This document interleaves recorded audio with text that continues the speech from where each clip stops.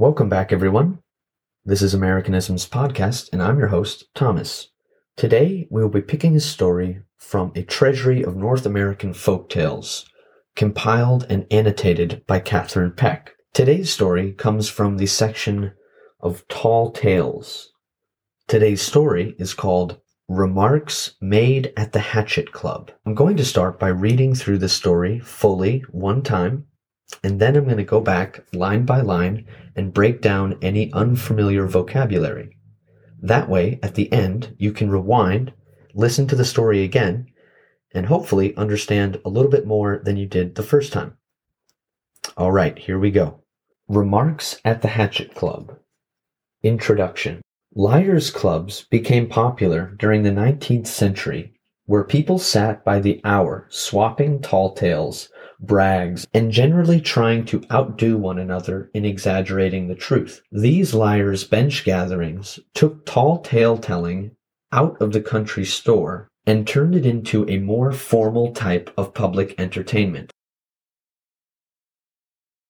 And now for the full story.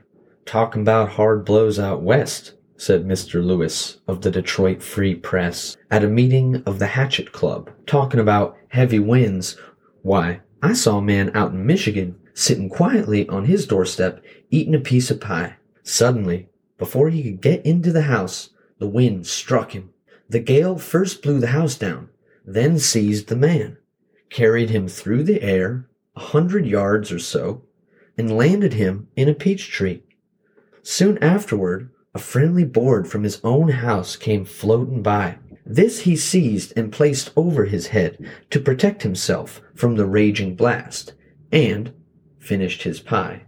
That was a windy day for Michigan, I presume, said Mr. William Nye of Laramie, but that would not compare with one of our Laramie zephyrs. Why, gentlemen, out in Laramie, during one of our ordinary gales, I've seen boulders big as pumpkins flying through the air.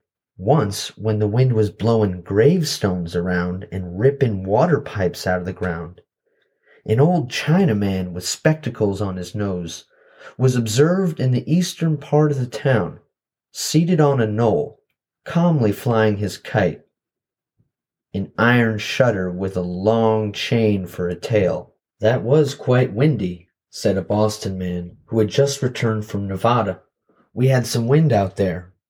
One day I was passing a hotel in Virginia City. The cap blew from one of the chimneys. It was a circular piece of sheet iron, painted black, slightly convex, and the 4 supports were like legs.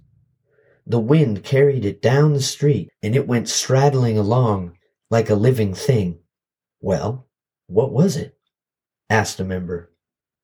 Why, it turned out to be a bedbug from the hotel, and, by George, I never saw anything like it.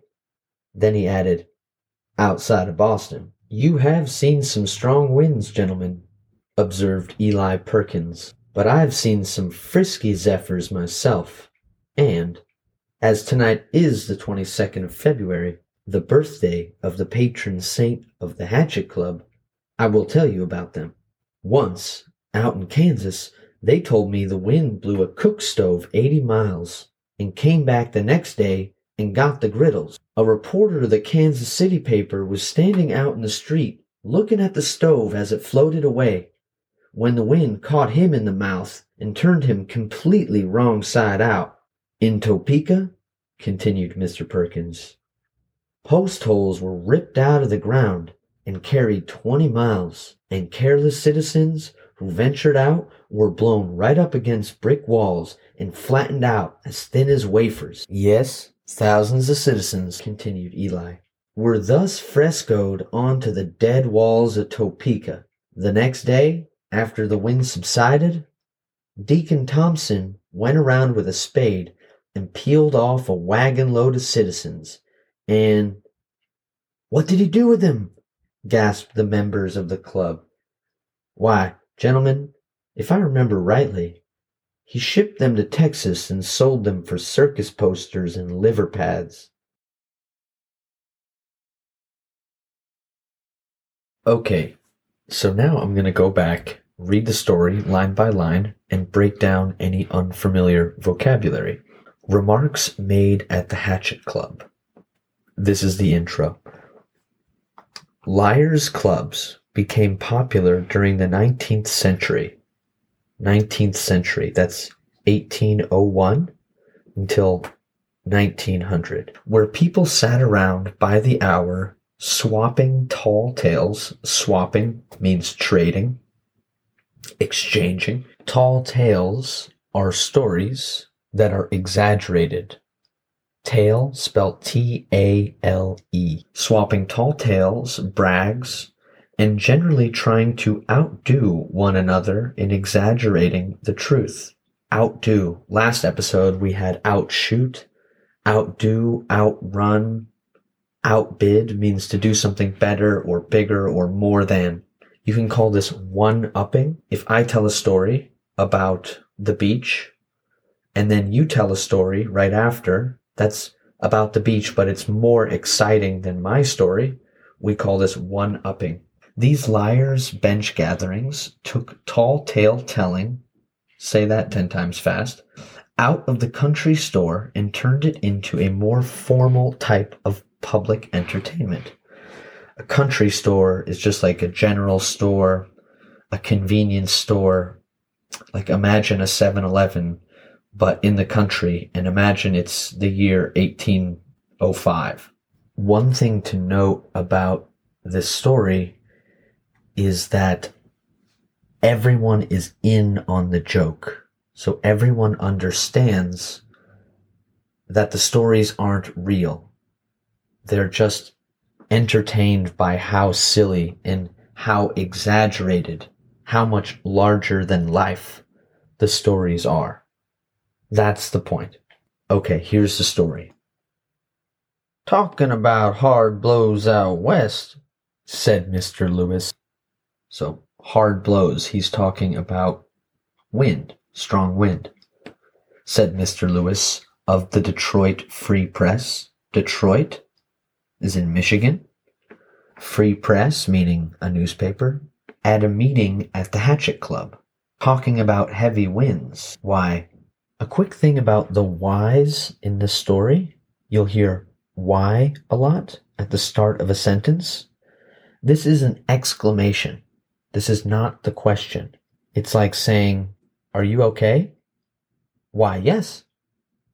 Meaning, yes, of course I'm okay. Why, I saw a man out in Michigan sitting quietly on his doorstep, eating a piece of pie.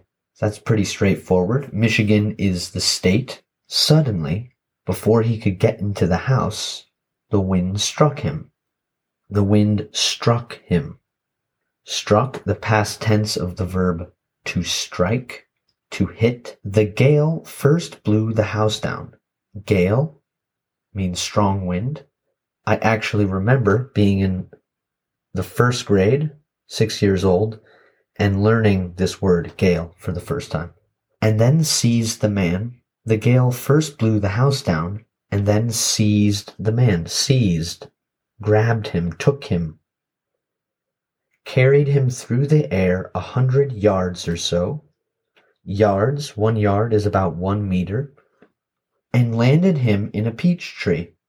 Soon afterward, a friendly board from his own house came floating by.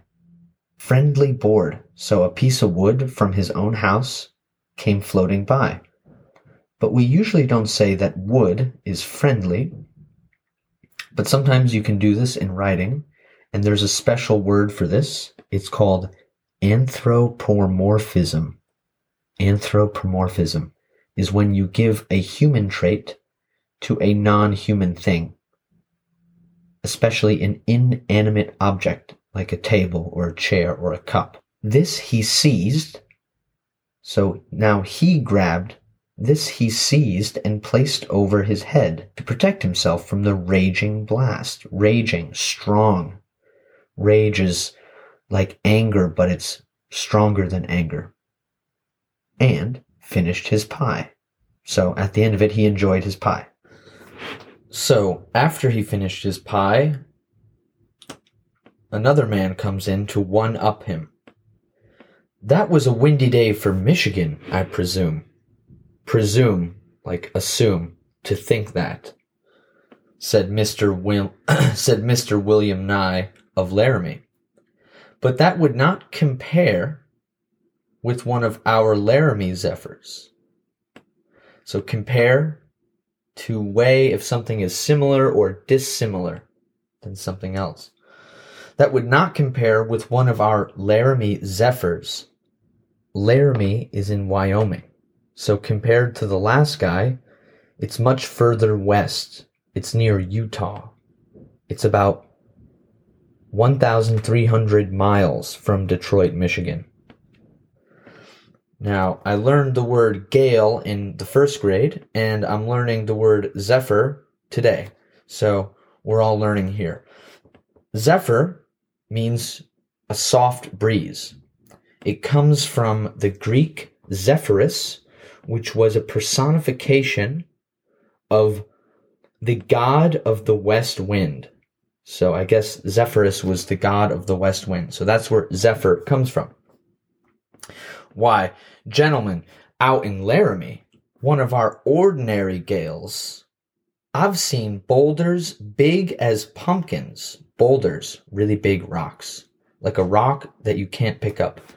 I've seen boulders big as pumpkins, like during Halloween, the orange thing that we cut holes in and put a candle in, a jack-o'-lantern, pumpkin, flying through the air. Once, when the wind was blowing gravestones, so you go to a graveyard, the stones, you can call them tombstones or headstones. Once, when the wind was blowing gravestones around and ripping water pipes out of the ground, so ripping, you can rip a piece of paper, but you can also rip a hole in something, rip something out, rip somebody a new... Once when the wind was blowing gravestones around and ripping water pipes out of the ground, an old Chinaman, so an Asian person, but this is in the 1800s, so they said stuff like that. An old Chinaman with spectacles, glasses, on his nose was seen in the eastern part of the town, seated on a knoll. A knoll is like a small hill, calmly flying his kite. Okay, sounds normal. But the kite was an iron shutter with a log chain for a tail. Iron's just a really heavy metal, like Iron Man. In chemistry, it's Fe. An iron shutter with a log chain for a tail. So, what's a shutter? If you see windows and they have the two things next to them on either side, when it gets really windy, you take the shutters and you shut them over the window so that nothing hits the window and breaks the glass. That's a shutter. And a log chain, so logs, like wood, like a tree, for a tail. So it's really heavy. Okay, so the next guy. That was quite windy, said a Boston man who had just returned from Nevada. Boston is the capital of Massachusetts, and that's the state that I'm from. But he's on the other side of the United States in Nevada, near California. We had some wind out there. One day, as I was passing a hotel in Virginia City, the cap blew from one of the chimneys. Chimney, the brick thing on top of a building that lets smoke out. It was a circular piece of sheet iron. Again, iron, metal. Painted black, slightly convex. So slightly convex. What's convex? Imagine Pac-Man. Wow. That Pac-Man. His mouth is not convex. It is concave. It's like a cave. You can go into it. Convex is like his back. It's round, like an egg. So slightly convex, and the four supports were like legs. The wind carried it down the street, and it went straddling along like a living thing. Straddling is to sit or to walk, especially with your legs wide apart. Well, what was it? Asked a member. Why, it turned out it became apparent it turned out to be a bedbug, an insect that sucks your blood while you're sleeping. Really gross. Turned out to be a bedbug from the hotel, and by George, I looked this up, and by George is a substitute for saying something like by God. They didn't want to say God, so they say by George. You can say gosh. This is called a euphemism, when you don't want to use a word because it's too harsh, so you substitute it, you change it with another word. Like, instead of saying somebody is unemployed, you could say they are between jobs. That would be a euphemism. I never saw anything like it. Then he added, outside of Boston. This outside of Boston remark is him saying that he has seen it before, but only in Boston. Okay, cool. So the Boston man is done, and now comes the last man.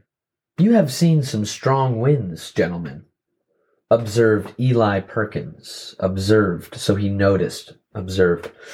But I have seen some frisky zephyrs myself. Frisky, full of life, energy. As tonight is the 22nd of February, the birthday of the patron saint of the Hatchet Club, I will tell you about them. So, a patron saint is a religious thing, often in Catholicism, and they protect a person, a society, a church, or a place. And they're dedicated to that one place. I looked up some interesting ones. So there's Saint Ageter, and they're the patron saint of swimmers and those at danger from drowning. There's Saint Balthazar, patron saint of playing card manufacturers. There's Saint Columbanus, patron saint of motorcyclists. Saint Drago, patron saint of unattractive people. Saint Lidwina, or Lidwina, is the patron saint of ice skaters. Pretty interesting. So, the Hatchet Club has its own patron saint. Once out in Kansas, they told me the wind blew a cook stove 80 miles, 130 kilometers, 80 miles, and came back the next day and got the griddles. So the stove was really heavy. Back in these days, it was made from cast iron. It was probably over 500 pounds, so like 250 kilograms. So that's where the exaggeration comes from. That's the tall tale. A reporter of the Kansas City paper was standing out in the street looking at the stove as it floated away, when the wind caught him in the mouth and turned him completely wrong side out. So this is a little disturbing to imagine, but it turned his whole body. So it took his outside, his skin, and it put it on the inside. That's how strong the wind was. In Topeka, continued Mr. Perkins, post holes were ripped out of the ground. Ripped again. Post holes were ripped out of the ground and carried 20 miles. And careless citizens, careless, they are showing no care. Careless citizens who went out into, ventured, like adventure, who ventured out were blown right up against brick walls and flattened out as thin as wafers. Wafers like a cracker. Yes, thousands of citizens, continued Eli, were thus frescoed onto the dead walls of Topeka. Fresco is like plaster. The next day, after the wind subsided, went down, Deacon Thompson went around with a spade like a shovel, and peeled off a wagon load of citizens, and... What did he do with them? Gasped the members of the club. Gasp. That's a gasp. Why, gentlemen, if I remember rightly, he shipped them to Texas and sold them for circus posters and liver pads. Liver pads were a pad you would wear over your skin, over the liver, and it was supposed to be a medical treatment. I'd never heard of one until just today.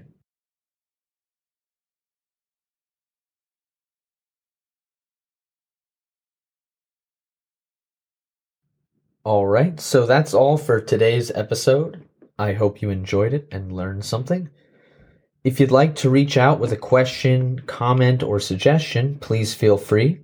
You can email me at americanismspodcast@gmail.com, or you can message me on Instagram at americanismspodcast. I'd love to hear from you.